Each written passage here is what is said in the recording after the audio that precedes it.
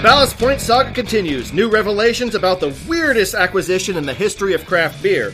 Plus, Dirty Reindeer games and a local documentary goes national. This is It's All Beer.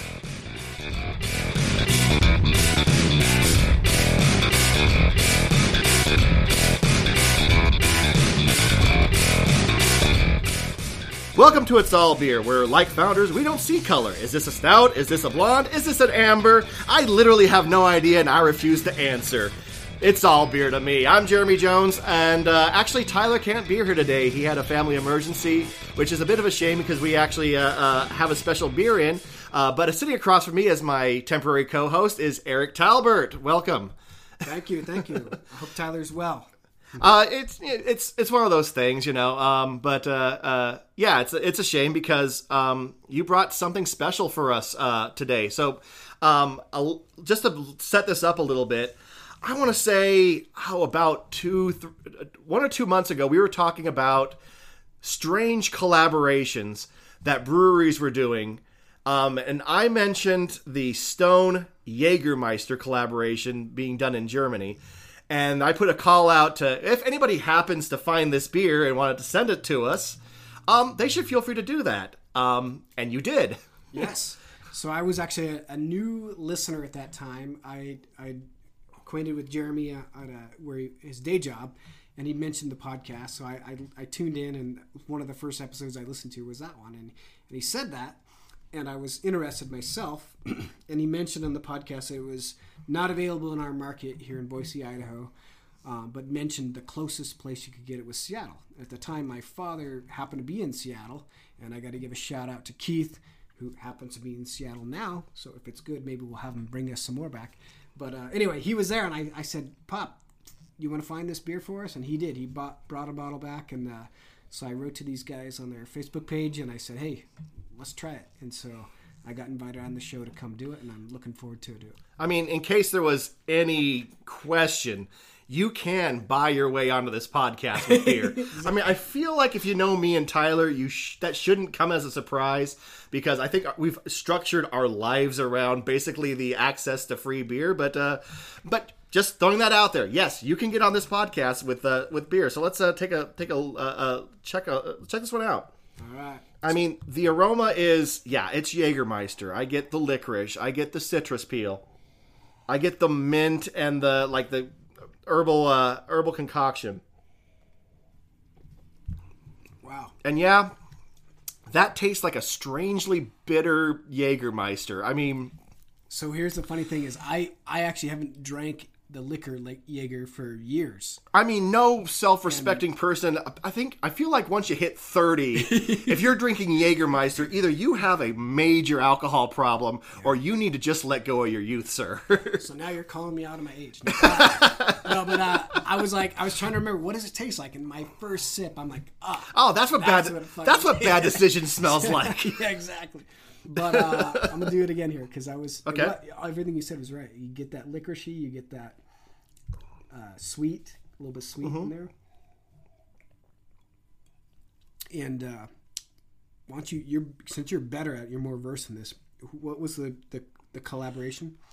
So it was a collaboration between Stone and Jägermeister out of Germany.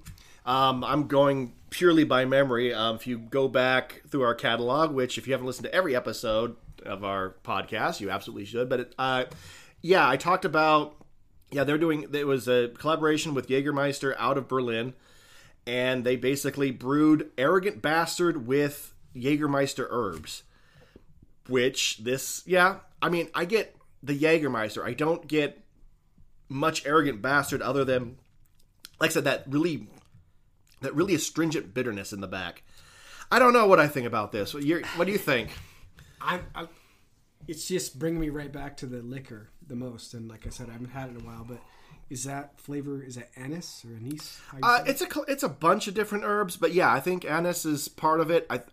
Orange peel, I get a lot of that. I get mint. I want to say Jägermeister is famously like 47 plus herbs or something. It has it on the bottle.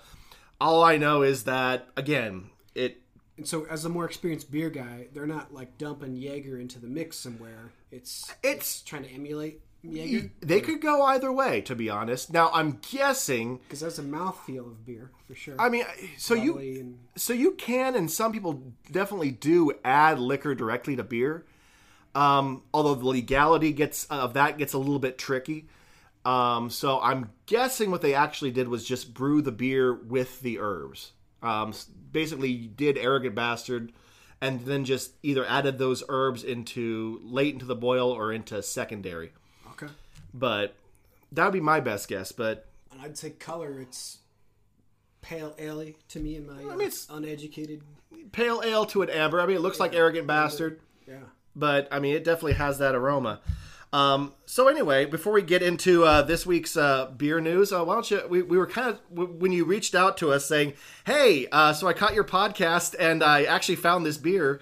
We kind of sort of set it up. We kind of started talking about our intro into craft beer. And why don't you tell us about how you kind of got into it? Yeah. Okay.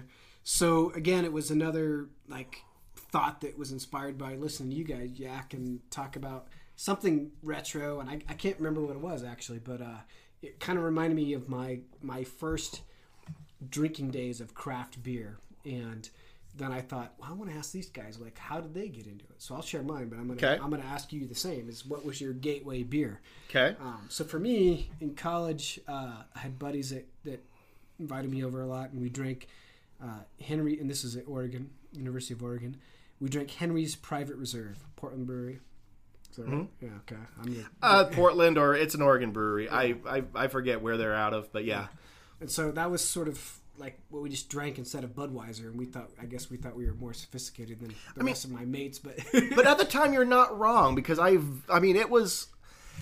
So I don't know a lot of the history, but I want to say that Henry Weinhardt's is one of those breweries that was kind of hanging on after Prohibition, and sort of got a boost from the pre-craft beer movement. I mean, I remember seeing Henry Weinhardt start to appear as Sierra Nevada came on, as New Belgium started. So it was kind of a pre-craft beer. But I mean, it's an American lager, so. Okay.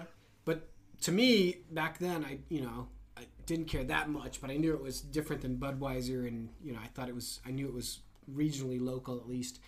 And then at a party, I had a Saxon's Lemon Lager.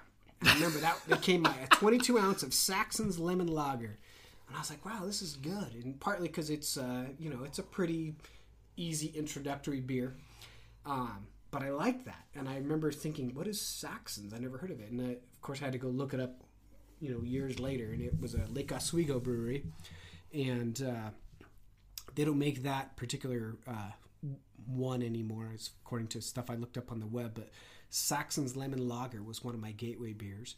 And then after I graduated college, I moved up to Alaska for a summer job, and I drove motor coaches there, and long days of sunlight, and my job was to drive motor coaches, so I had to be very careful about how much drinking I did. But sorry, define motor coaches. I'm not. Yeah, a big tour bus. Okay, gotcha. Yeah, sorry. And so just driving cruise ship passengers around. Oh, okay.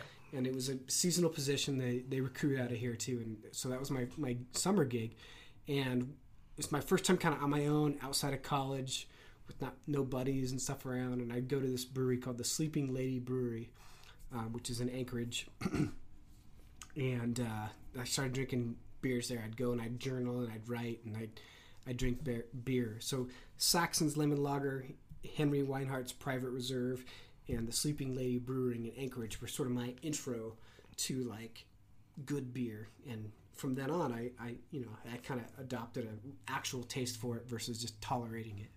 And so anyway, that was sort of my gateway beer story. I'd like to hear yours. Well, I mean, the thing is strangely, I don't have a gateway beer story because I was pretty much indoctrinated from the get-go. So I guess my earliest experience with craft beer would be around the time my dad got his first homebrew setup. I was probably 15, 16 at the time. Somebody, I don't exactly, I think someone gave it to him, or or something. I'm not entirely sure the details, but he got your basic homebrew setup. You know, the two buckets, the siphon, the crimper, and all that stuff. You know, I mean, basically the thing that every homebrew store has available. And we started brewing beer on the back porch, and he'd let me drink it. I mean, my family were never really that strict about alcohol. I mean, obviously they didn't want me to get shit faced, but he'd let me have one of the beers we brewed, and so that would be my first beers. Was my dad's homebrew. So let me ask: was that a badge of honor, or is that a badge of shame? I mean, at the time it was good beer. I enjoyed it. Probably looking back, I'm sure it was every person's first beer. It's probably a little overly sweet, had that extract flavor to it. But it wasn't Budweiser. So, my first legal beer was actually Leffe in Paris. Leffe is a Belgian beer, but it is actually owned by AB InBev. So there you go.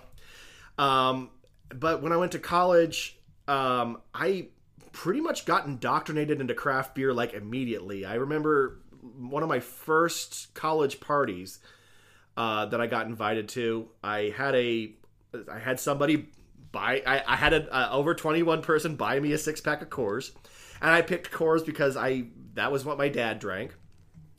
And so I brought a 6-pack of Coors to this party, and I distinctly remember a guy who I kind of became friends with, Matt, looked down at the beer I brought, and he says, "Throw that shit away," and gave me, I think, I don't know, I really don't know what I don't have a gateway beer, because it really was, I think it was Arrogant Bastard, so it's kind of maybe fitting. Yeah. But here's the secret part. I don't think I liked it when I first got it, because I thought it tasted like metal. Like, I do have like vague memories of college, like choking back Arrogant Bastard and a couple of like really big heavy beers that were so bitter that to me the hops tasted like metal. But I just developed a taste for it, and I really never had the Keystone, Budweiser, Coors part that I got then switched. I have always drunk craft beer. So yeah, I'm kind of weird that way, in that I didn't have a gateway beer. I had a gateway life. Extravaganza. That is interesting, because most people, I think, yeah, you're right. I think most trace it to a funnel that went right opposite, you know. So. And no, I pretty much got snatched up and indoctrinated pretty quickly, and by my junior year of college, I was making a little documentary about the Eugene craft beer for a class that, if I remember correctly, we didn't get a great grade on. Man, I want to see that. I don't think we do. Hopefully nothing, it doesn't exist. But yeah, and then I also have the kind of personality, when I get interested in something, I take it to its logical extreme. I didn't know that was going to be a career path for me, but it's nice to know I was sort of adopting one. All right, well, let's get into a little bit of news. So, we are about a week away from the big announcement that absolutely nobody saw coming. You probably heard the podcast last week. Kings and Convicts Brewing announced they were buying Ballast Point from Constellation Brands. This deal famously went down in 2015, where Constellation bought Ballast Point for a record $1 billion in 2015. And since then, they've experienced a bit of corporate buyer's remorse. And they basically unloaded Ballast Point for a song. The details of the deal are really sketchy still, but more and more are coming out, so I thought it'd be useful to take a step back and see a little bit more of what exactly happened. This comes from an article from Good Beer Hunting. Brian Roth kind of laid out what Constellation was trying to do and why maybe it didn't work. So again, as we talked about last week, Constellation is a surprisingly a young company, given how big they are. They became Constellation in 2000, changing their name. They're basically a wine import company that started just acquiring brands left and right. And they went to distilling, and then in 2013, they joined the beer world when they acquired Modelo brands from actually AB InBev. And by 2015, according to this article, they were, according to this article and another from the San Diego Union Tribune by Peter Rowe, they both make Constellation seem like this young billionaire who walks into a casino and just walks up to a table, throws $1 million on the table, and doesn't give a shit. We're gonna gamble, and we really don't care how it turns out. They literally walked into this deal with nary a fuck to be had nor given. Which isn't to say that they didn't have a plan. They tended to own cheaper supermarket brands. I mentioned, like last week, if your grandma drank it, it's probably Constellation.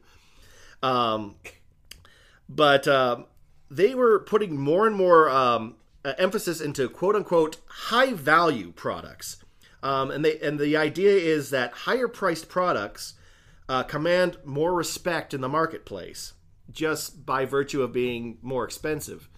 And it sort of makes sense, because AB InBev at the time was already building their quote-unquote high-end division. In 2015, they bought Elysian, Breckenridge, and Three Peaks, and a couple of other breweries. They were just absolutely going shithouse crazy. And it feels like Constellation got swept up in the frenzy. Ballast Point was an attractive brewery if you're pursuing this strategy at the time. Their prices were higher than basically any other brewery. Not by much, but it was kind of well known that a 6-pack of Ballast Point will run you about $12 versus about $10 for most other craft brands. Yet people were willing to pay it, which to Constellation kind of proved what they were thinking was like, listen, if you just acquire these high dollar products, you just kind of they're inherently better because they cost more. Let me interject there. Yeah, go ahead, Jeremy, because I had a question about this, and if it's not the right time, you can push it back. I'm curious. Because you talk a lot on your show about acquisitions of breweries. When I moved to Boise, back to Idaho from Oregon, 10 Barrel had just been acquired. Correct. And that was a big deal. Yes, it was. Talked a little bit about it. And I remember I had a friend at the time that worked at the Oregon, the Bend, the original location in Bend. And he said that people stopped coming for only a short period of time. Eventually they came back. Mm-hmm. I'd moved here already. I'd gone to the Boise version of 10 Barrel. And a lot of them didn't even seem to know about it. And so in light of last week's story about the Corvallis, or a couple weeks ago, the Corvallis Flat Tail, yeah, being acquired, like that seemed like a sincere example of corporate brewery screwing up the system. But in case of 10 Barrel, and I'm curious about this one that you're just talking about, like, do you think it's an automatic like turn to evil if you get acquired by one of these big boys, or is there room for keeping it real, and is there room for keeping it genuine and sincere, or is it a buyout and automatic fuck you? Well, I mean, that's a hard question to answer. I mean, so we talked a little bit last week. I think the Ballast Point Constellation deal was the worst case scenario when it comes to what people are afraid of, you know, when their favorite brewery gets picked up by a larger corporation, which is that it's hard. The detail, it's really hard to know what was going on between Ballast Point and Constellation, but it became clear that, I mean, Ballast Point really, really suffered. And it's hard to tell why that is, other than I feel like Constellation just didn't have any idea. They were trying to run Ballast Point like they were trying to run Corona or Modelo. these kind of domestic, these import brands, but that people just they're daily drinkers. You just don't run craft beer that way. To AB InBev's credit, to my knowledge, they really don't fuck with their the breweries they acquire that much. I've talked to people that work at 10 Barrel that they are pretty much given free license to. I mean, AB InBev basically says, "Go forth, make us money. In fact, here's more money. Bring us back more money." And so, I think as far as the fear that people have with that, the beer that they've come to love, the suits are going to come in and they're going to make them use inferior ingredients. They're going to make them change recipes to make it cheaper, and they're going to streamline it, and they're just going to ruin everything in the name of good, efficient corporate whatever. That fear, I think, kind of played out in Ballast Point. Again, it's hard to tell, but from the outside, I believe there's a little bit of that. AB InBev, not so much. But what I think you mentioned, we did a story about 3 weeks ago where, there's a Corporate Beer Sucks edition. Go look that up. Yeah. That one, that's just 10 Barrel behaving like assholes and doing so with, knowing, go ahead. So, Mike, do you think 10 Barrel would have done that before they were AB InBev? So let's recap the story. Was Flat Tail Brewing is a brewery in Corvallis, Oregon, and the story was, I think it broke on social media. Was they were taking pictures on their Twitter feed of, stepping one back more, was Flat Tail had long had the slogan of "Best Damn Beer." Or damn good beer. Damn good beer. Yeah. Damn good beer. Excuse me. Yeah. And I don't know if they trademarked it or whatever, but they were sort of known for that slogan. Mm-hmm. And one day a 10 Barrel truck rolls up, and it's got that printed on the side. Damn good beer. Not only that, but it's got the Oregon State Beaver logo on it and stuff. And so, anyway, and then it turned into a little Twitter war with these two breweries, which you guys capped well in one of your episodes. Thank you. So anyway, but my question is would 10 Barrel have done that if they were just the Bend Brewery? Or was it something about being AB InBev that made them the big evil empire? Well, I guess that's hard to say. I don't know the owners of 10 Barrel, but I would say, I'll say this. Whether 10 Barrel would have or not, and whether they know it or not, having that power of AB InBev behind them brings a certain, it brings a defeatist attitude towards to a smaller craft beer. I mean, for example, let's run this scenario. If 10 Barrel was just 10 Barrel and they'd done this, take ABM out of the equation. I would guess that the owners of Flat Tail would have actually contacted 10 Barrel directly and been like, actually, hey guys, that's our tagline. Can you not use that? And then 10 Barrel, may have said, okay, or go fuck yourselves.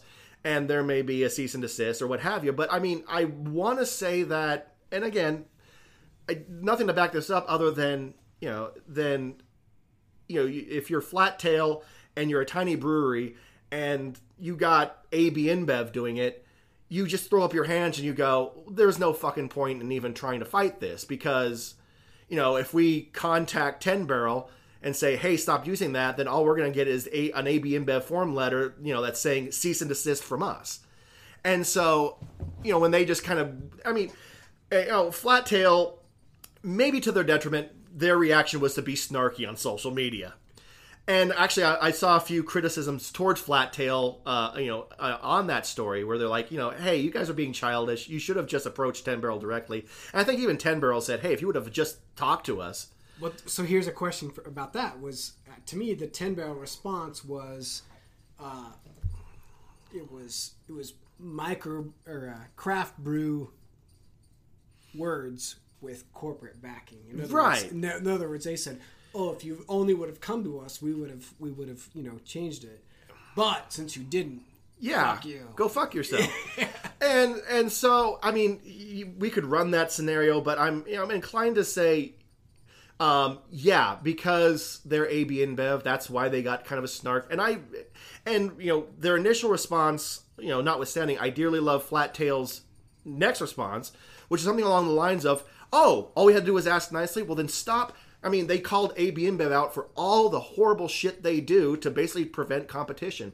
I mean, AB InBev is a malicious player in the beer industry to try to prevent competition. AB InBev lawyers, I'll see you in a minute.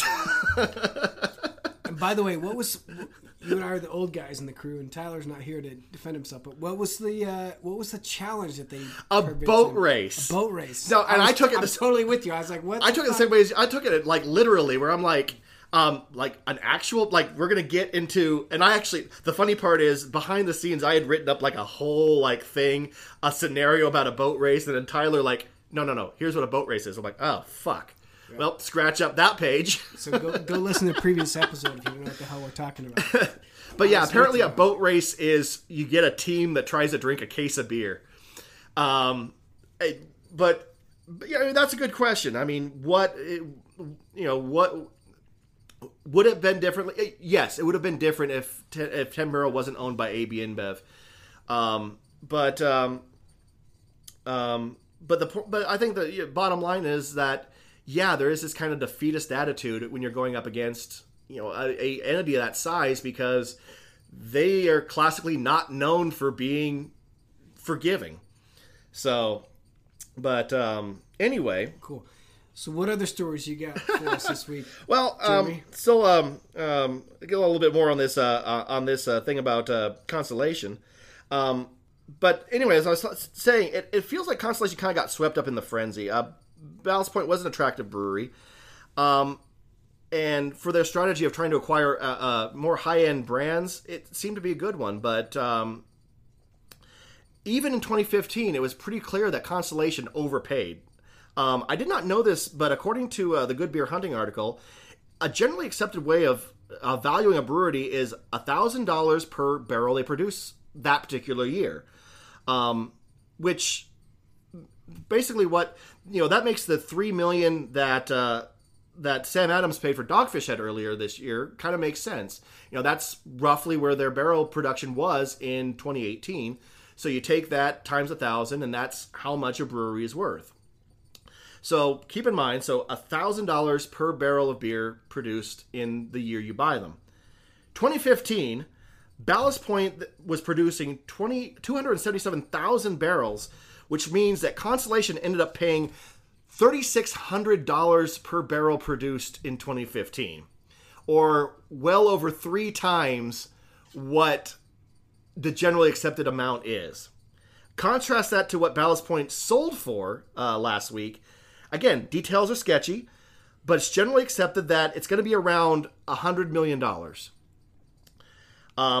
That works out to, at their current production, $350 per barrel of beer produced in 2019. Wow. Which is staggering.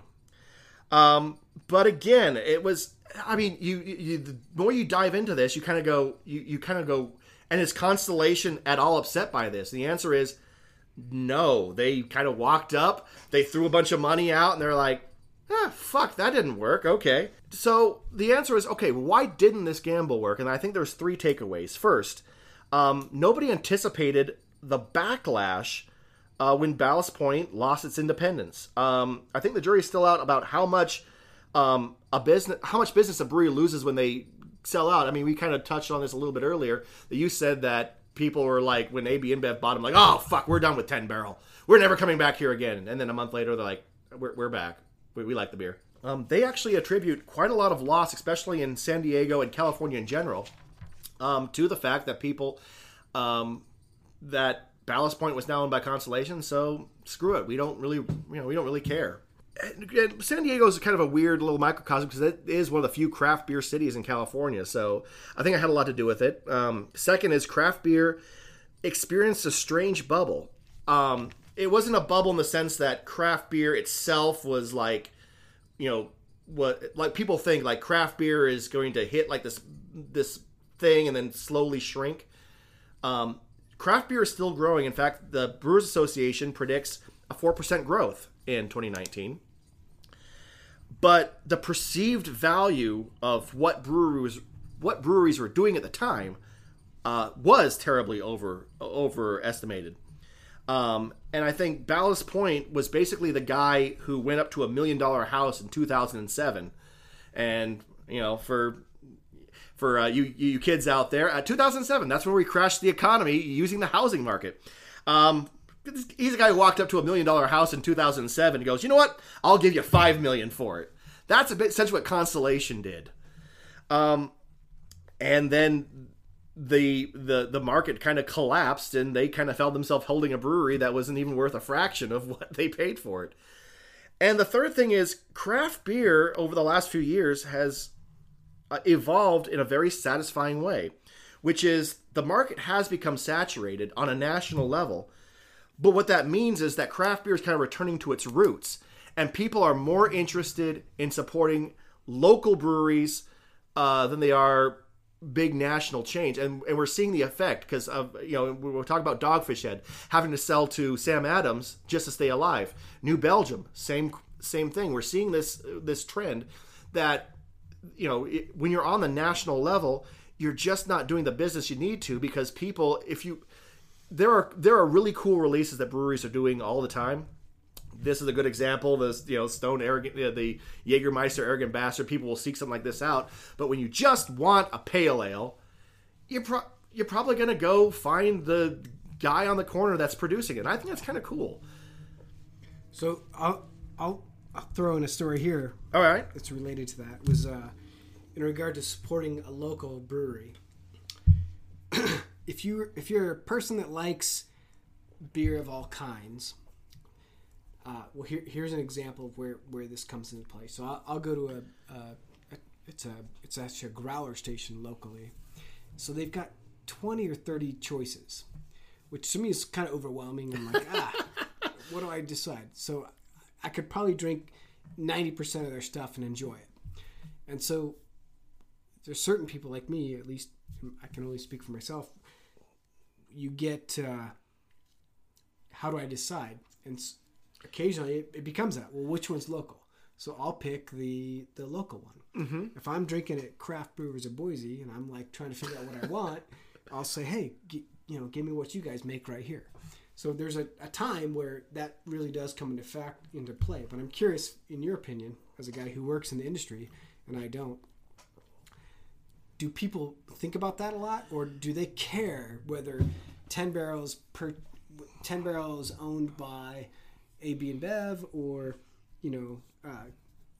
Ballast Point's owned by Constitution? How many people that you encounter as a guy that serves beer to people on a regular basis do people besides me think about that, or your average most people just go, give me what I like? Your average consumer doesn't know and or really care.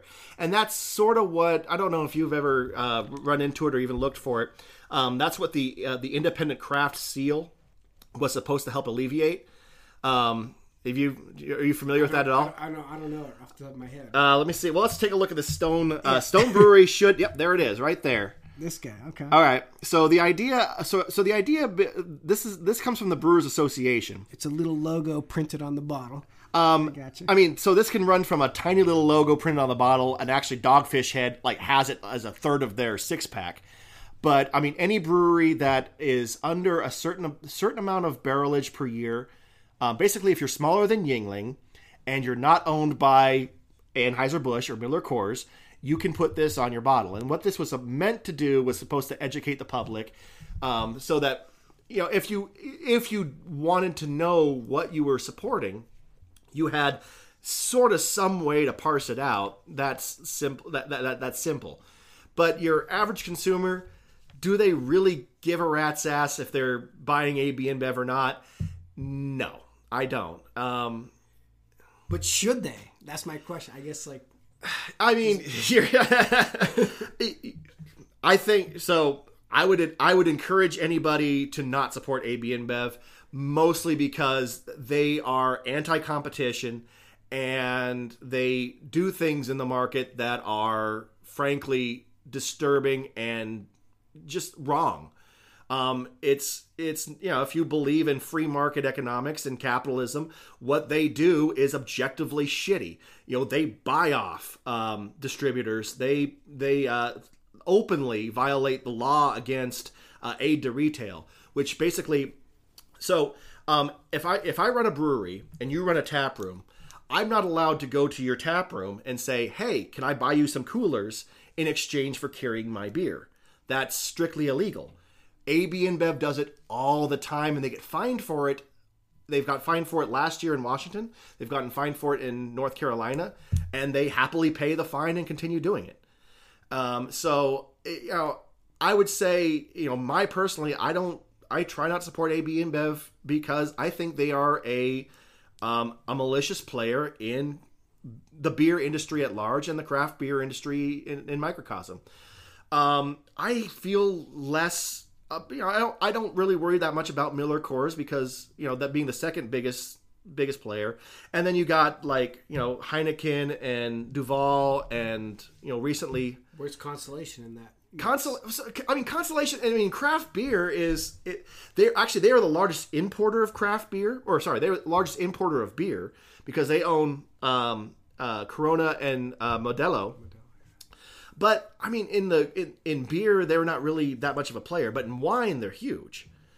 But I'm not really seeing that much of this activity from Constellation. So I never really never had this moment where I don't want to support Ballast Point anymore because they're owned by Constellation. And I feel the same way about Miller Coors and Duval and Heineken. I still drink Lagunitas. I still really, really love Firestone Walker. And I'm still gonna drink New Belgium when they come out with good stuff. I don't look at acquisitions necessarily as an evil. I think a lot of these are just it's just a simple thing. There's money to be made, and they're big companies wanting to make more money. And so as long as the Constellation deal is bad because they did what I think a lot of people worry about was they started fucking with the brewery. And so, but in that sense, I don't feel like not supporting Ballast Point because that's a self-inflicted wound. So let me ask you this. Would you consider yourself a guy with a wide palate when it comes to beer tastes? Yeah, I would say so. Okay. I can find something about pretty much every style that I like. So then you, like me, how often do you make a buying decision based on economics or who owns it, that kind of situation? So I'm really weird. My daily drinker is the beer I make myself. So I am the world's largest supporter of a House of Gods brewing company right here in Boise, Idaho. So you don't put yourself in the situation where you have to decide between do I want 10 barrel or Boise Brewing. When I'm looking for beer to buy and take home, I'm looking for. I've openly said several times on the podcast, I am the worst craft beer snob ever because what haven't I tried today? I don't have like a usual beer. I want to try something new, something different. But if I'm going through the shelves, I probably won't buy 10 barrel, and I probably won't buy Elysian. Until this year, I had a moment of weakness because Elysian did do the pumpkin beers every year, and I do dearly love pumpkin beers, and Elysian does them the best. You're making faces that suggest you have an opinion of pumpkin beers. Go ahead, let it go. I've heard it all. Let her rip. Go for it. I don't know. I haven't had a pumpkin beer that I want to crave for every year. Pumpkin beer is just something I haven't got into. Maybe I haven't tried them enough to get into it, but for me, pumpkin beer is not, I could do without a pumpkin beer. I do like them, and I'm in the minority. I would go out and get Elysian's pumpkin beers, grudgingly do that. But otherwise, no, I do pretty much make the decision not to really support any brewery that is owned by AB InBev. So, but I also, when I was buying beer for a tap room, my predecessor at the time actually had a hard line against even buying beer to have in the tap room from AB InBev, and I was a little bit softer on that because the way I looked at it was, okay, that's, I want to make that decision, but that's not my decision to make. I will educate customers about, hey, that's owned by AB InBev, right? But if they don't care and they want the beer, I don't feel like that's my place to say, especially since it wasn't my store. Now, if I own the store, then that's a different story. But I was acting as I was acting as a person trying to make money for somebody else, and so I'm like, look, if customers want it, then I'm going to carry it. Maybe not a lot of it. If there are 2 ambers, I actually kind of a good story. One of the reps from the local distributor of Budweiser came in and one day and he brought in Blue Point, the Blue Point Amber Ale, and he proudly proclaimed, he goes, like, so he wanted me to try, like, he was like, yeah, we're gonna use that to knock a fat tire off taps all over the city. I kind of look at him and kind of go, AB InBev? He goes, yeah. I go, why? Look around. Why would I want to buy that to knock off fat tire? Kind of gets this, like, he kind of gets this look in his face. He goes, oh, I was not aware of where I was. But wasn't New Belgium bought recently by somebody? They are actually now owned by Kirin. We did this. That story is a couple weeks ago, but yeah, they were recently bought by a Japanese company who owns an Australian company who now owns New Belgium. So does your argument with that rep still hold water? I'd still support New Belgium over 10 Barrel, because again, I don't think that Kirin or small creatures out of Australia are bad actors in the beer industry. I do believe that AB InBev is. So, but yeah, that's kind of, that's my personal ethos on it. Yes. But anyway, so what else you got, man? You got some other stories to talk about tonight? Nope, still the same one. Okay. Okay, I didn't know. Here's a segue then. Okay. So I recently watched a documentary that's locally in Boise, Idaho produced, and it's called Untapped, the story of Boise, brewing in Boise. I might have butchered the title actually, but anyway, it's on Amazon Prime. It's a cool doc from a production standpoint. But I will say, 2 of the breweries they feature in there were Boise Brewing and 10 Barrel. Yes. 10 Barrel, which is AB InBev. Yes. And Boise Brewing, which is a community-based. They're independent, yes. So I'd say if you didn't know any about the ownership, if you watch that doc from a neutral standpoint, it comes off as very affectionate in both cases. Right. So when you say, like, I can't support AB InBev, when I watch a doc like the one I mentioned, and I hear the brewer from 10 Barrel in Boise talking about how we're going to the farm, we're getting the hops, and they show it. They're getting the hops from the Idaho hop farm. Like, to me, that's preserving the local, like, classic structure of it, and all the things we love about craft brew, the quality of it, the local camaraderie of it, everything you could like about a local craft brewery, it seems, is still preserved. Right. And like I mentioned earlier, when I moved to Oregon is when that acquisition happened, or from Oregon to Idaho. I didn't see a difference. I didn't see a difference in how it was managed, how it was operated, how it was made, the quality of the product.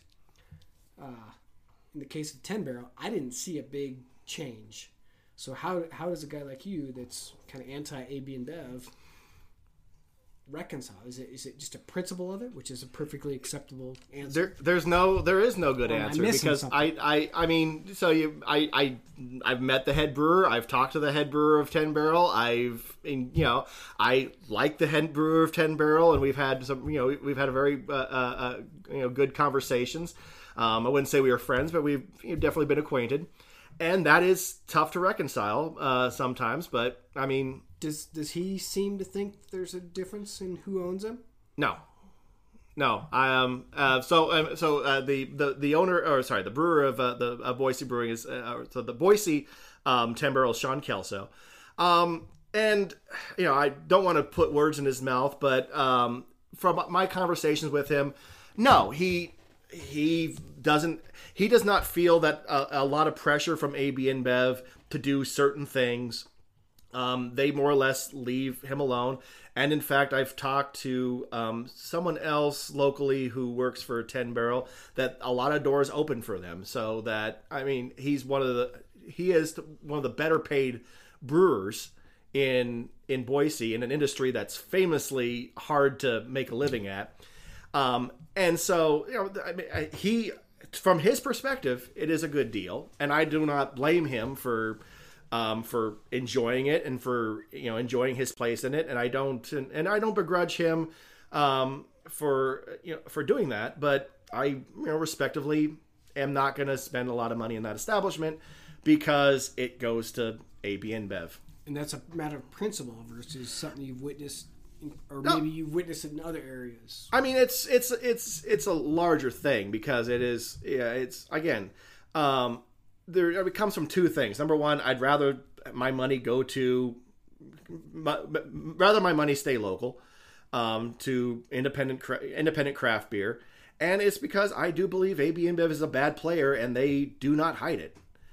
And so, and again, respectfully, I think they do some cool stuff at the Boise 10 Barrel, but I'm not going to spend a lot of time there. So anyway, I just had one more thing before I wrap up this Ballast Point Constellation thing. So that brings us to last week when Brendan Watts was at a golf club hosting an event for a Constellation. Not Watts. Waters apparently has some pull there, and he floated the idea to a Constellation rep about maybe sort of kind of buying Ballast Point. It kind of sounded like, hey, maybe if you guys wanted to sell Ballast Point, maybe a guy might be interested. And the next day, he got a call from the Mergers and Acquisitions Department of Constellation. And actually, it's this kind of an interesting story in the San Diego Union Tribune. Fresh off a family trip, his partner, Chris Bradley, came back from a trip from Rome, sat down with his partner at Kings and Convicts and said, hey, did anything happen during my vacation? And Waters said, yeah, we're buying Ballast Point. That's how rapidly this shit happened. But they poured over the books, and despite all of Ballast Point's shortfalls, they were a well-known brand with a footprint that people would kill for. So we're still a long way from this story being over. A lot of details are still under wraps, but this deal still needs federal approval. But I don't know. For me, this is an encouraging story about where the industry is going. No. Okay, but before we do that, let's talk about. So I went ahead and opened up something new, keeping with the Stone theme. I opened up a 2018 Woot Stout I happen to have. Eric, what do you think of this one? I was just thinking about Ballast Point, and they're known for like strong beers. Is that correct? Actually, they're more known for, their flagships are their Sculpin, their grapefruit Sculpin. But if I had to say what Ballast Point's known for, it's taking their core beers and jazzing them up a little bit. But yeah, they do have a run of high alcohol beers that they're known for. Okay. In regard to that, I took a sip of this and I was like, wow, is this Ballast Point? And I like, no, it's Stone. Yep. And this is Stone. How do you say it? Swoot or Woot? Woot. Woot so Stout. This is a Stone Farking Wheaton Woot Stout. So this is an annual collaboration that Stone does with Will Wheaton, and who's actually a big Stone fan. And Goonies. Yeah. And so basically, it is a bourbon barrel aged imperial stout with, I want to say hazelnuts, or hold on. Okay, well, let's just go. Well, I'll just read the back of the bottle. Front and center this year is the result of Will's creative machinations, taking the art direction duties with well-renowned fantasy artist Joe Jusko, representing our gargoyles' triumph over the evils in the world of beer. 6 years into this amazing Woot Stout legacy, And I continue to be stunned and humbled by the response of our fans. Actually, this doesn't really talk about much about what... there you go. Partially inspired by Kentucky Derby pie of Drew's home state. And speaking of Drew, we asked him to lean 2 of his strengths, drinking Woot Stout and chatting up a storm. Okay, well, anyway, it's supposed to like a collaboration between three of the guys, Tuit, Stone, and Will Wheaton. But this is annual release from Stone. But here's what I'll say about it. It's a tasty beer. It's very flavorful. When you mention barrel age, I'm like, oh yeah, of course. That's what I'm getting out of it. I love it. It's good. All right. If you like tasty, like it's a strong flavor, and I like strong flavors, this is a good beer. And smoothed out nice. So this is the 2018 release, and yeah, it's a little bit roastier this year, but this is aged quite nicely. So, all right. A little sweet, a little boozy, but I'd say it's great. Snitches get stitches news now. All right, Eric. Some people have no fucking sense of humor. This is actually from this comes from Vice and Jalissa Castrodale.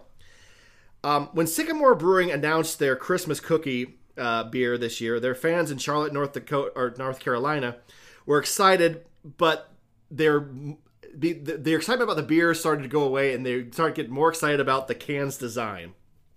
So I'm going to put this up on Twitter. At first glance, the cans look like an ugly Christmas sweater, but with the Sycamore Brewing logo and a maple leaf. But if you look closer, well, hold on. Let me pull this up, and Eric, let's see what you find in the logo. Alex, look at the can. I see a leaf. Look closer. All right, let's go to... I think I still have it pulled up on Instagram here. I do not. So anyway, well, let me go pull that picture back up. All right, look closely. You're probably going to... It's what you're going to see. At first glance, the cans look like an ugly Christmas sweater with the Sycamore Brewing maple leaf. But if you look closer, you see Dasher riding Dancer Cowgirl, Cupid giving Donner the old Blitzen. Of course. And Vixen living up to her name. Wow. So now I feel silly because he's literally showing me the same picture, and I was like, "That looks very sweet. It's cool. What's your problem?" And when he says all those things, I'm like, "Yes, there's a." It's not graphic, and again, I'll put this up. It's not graphic, but it's a pixelated reindeer in very suggestive poses. Yes. But it was enough for some killjoy to make an anonymous tip to the Alcohol Law Enforcement Agency in North Carolina, ironically named Ale. They went to Sycamore Brewery and probably had a very funny / not funny conversation. For me, I picture like some tight-assed federal agent trying to explain why pixelated reindeer fucking isn't funny, while the other party is like trying not to laugh because this is objectively funny. Yeah, I agree. It's Alcohol Law Enforcement, but like I said, he showed it to me and you heard my response, which was nothing. I was like, what? I was fishing for what is he trying to, what am I missing, you know? And when he said those things, there's little icons, like little emoji style icons on the logo, and they're definitely reindeers humping.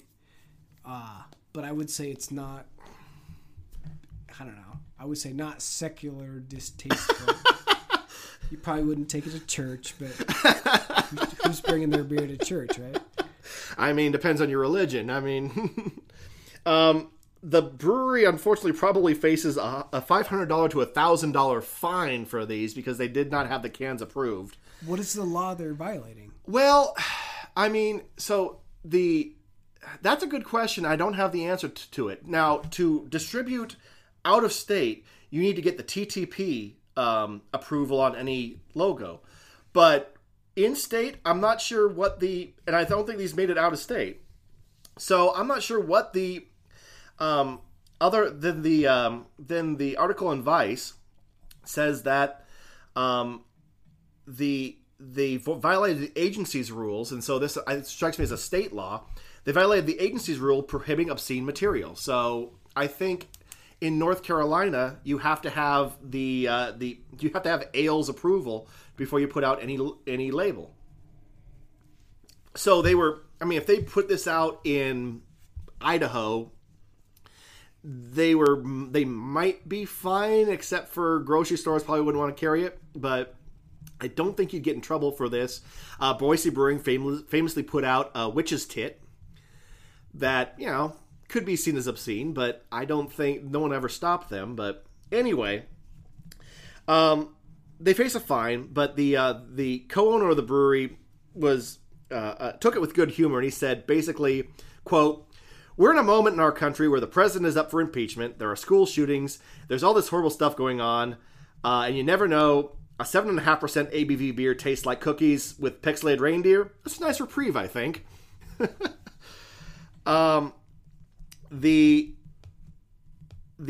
It was distributed to a few grocery stores, but the funny thing is that in those supermarkets they didn't display it. You had to ask for it by name, and one of the a spokesperson for a supermarket chain basically said, customers were allowed to request it. We just really hope they weren't asking for the reindeer fuck beer. The reindeer fuck beer. So, what kind of beer was it, by the way? It was, well, it strikes me as kind of like a it's hard to tell. It's winter ale. More, I'd call it more like a flavored beer, or maybe like a flavored winter warmer. It's hard to say, but it's supposed to taste like Christmas cookies. So, like one of the pastry beers type you're seeing now. But unfortunately, the cans were reprinted, and so if you were lucky enough to get some of the cans with the naughty logo on it, hold on to those. Those could be worth some money. Nice. Hey, speaking of that, I'm gonna derail you a little bit here. Do it. I saw at your day employment the mash beer, and I had a can of that from when I was a teenager. I bought it at an antique shop. Mash from the TV series. Okay, well, back up. Yeah, so where I work at a tap room, we have displayed a bunch of cans that say the 094 or 10, yeah, whatever the what the MASH television series. Yeah, so it was a reference. Longest running television series, or at least it was for a long time. I think Simpsons beat it, but is that kind of stuff valuable, or is it just gimmicky? It's hard to say. I mean, I haven't really delved into how much cans are worth. I mean, there's like a famous legend about the Billy Beer cans. Jimmy Carter's even more embarrassing brother came out with a line of beer, and only a few cans, only a little bit was produced, but in like. Legend has it that if you have a can, even an empty can of Billy Beer, it's worth thousands of dollars.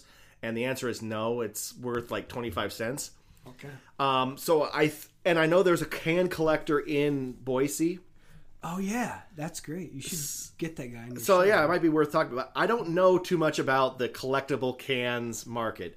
I will say though, I'm guessing that a can of reindeer fucking that got pulled from the shelves. That's money. That's gotta be money. That's gotta be worth something. That. I'll give you $5 for that. I mean, if not. Me personally, I'll kick back. Where do we get that? Can we get that in Idaho or no? We cannot get that in Idaho. That did not make it out of North Carolina. And the funny thing is that people, I got a lot, when I was reading through the Instagram comments, a lot of people were asking if they could get it in Texas. I don't know if Sycamore Brewing distributes in Texas, but no, they were like, nope, can't, it's gone. So if you have friends in North Carolina, and this a testament to me being on this show was I said my father was in Seattle, and he could hook up the Stone Jägermeister collab. So if you're in South Carolina? If you have an unopened can of this beer, I can't speak for Tyler. He's not here, but we might pay for your plane ticket to come down here. We may tell your friends in the Carolinas to we might do a GoFundMe to get you down here. I will pony up for that. There you go. Okay, so there's at least I'll kick back some money. I'm sure Tyler would. We've got 3 already. So if you are listening and you actually have a can of this unopened, because I want to try this beer too. If you have an unopened can of the reindeer fucking beer, sure, yeah, why not? Let's talk. Get in contact with us and we'll talk. And speaking of getting in contact with us, just one more thing.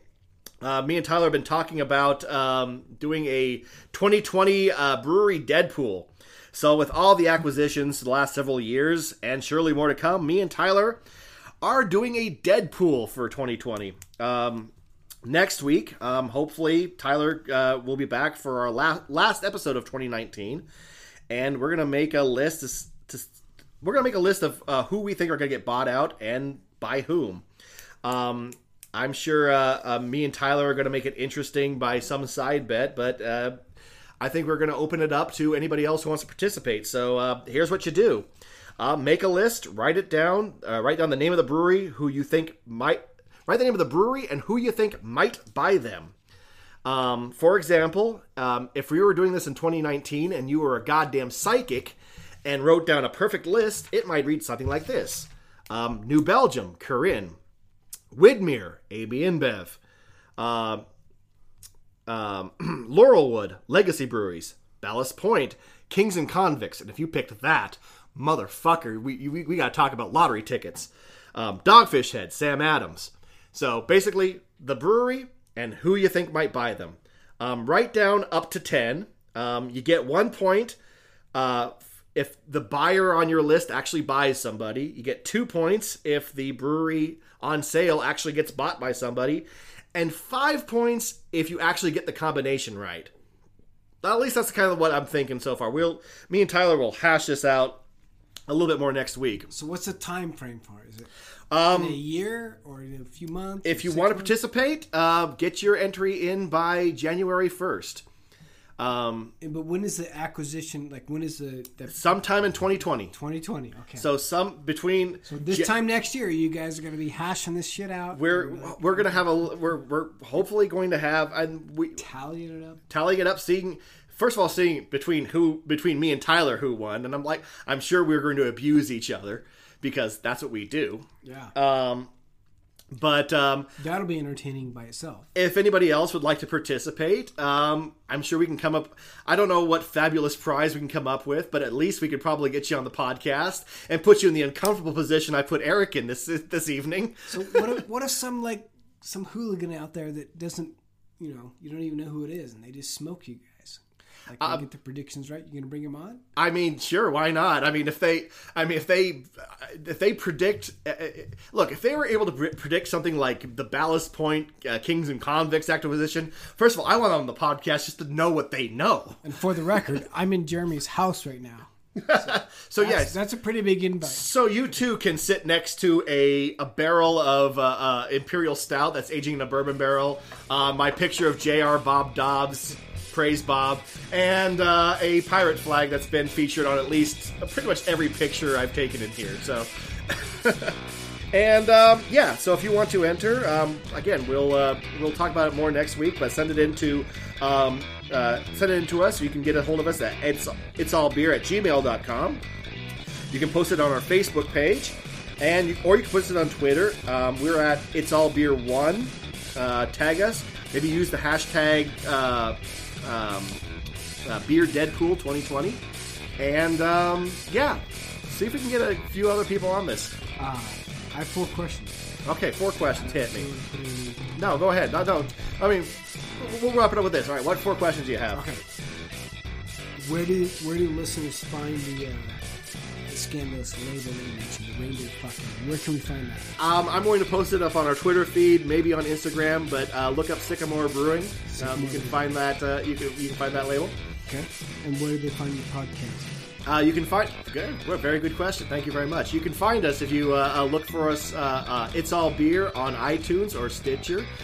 We also have a feed if you look up It's All Beer at City of Geeks. Okay. If you want to keep up with It's All Beer, it's the best way. Facebook, Twitter, how do you guys... A little bit of all the above. You can keep track of us. We have a Facebook page. We have a Twitter at It's All Beer 1. And we actually have Instagram as of fairly recently. Again, it's at It's All Beer. Subscribe to all of those because I do something a little bit different on all of them. Okay, the last question. Where do we get on your Deadpool... all of the above. Like I said, if you wish to remain anonymous, send it into itsallbeer@gmail.com. But you can post it on Facebook, you can post it on Twitter. Sure, why not post it on Instagram? Who knows? But post it there, and if you post it in before our show next week, we'll read your picks on the show along with mine and Tyler's, and we'll keep a leaderboard and we'll see who's getting closer. So, Jeremy, thank you for having me on tonight, and good luck to Tyler. I hope he's well, and I hope he's back next week. And, good luck to you guys in the show. Thank you very much. Well, this has been It's All Beer. Thank you very much for listening, and we'll see you next week.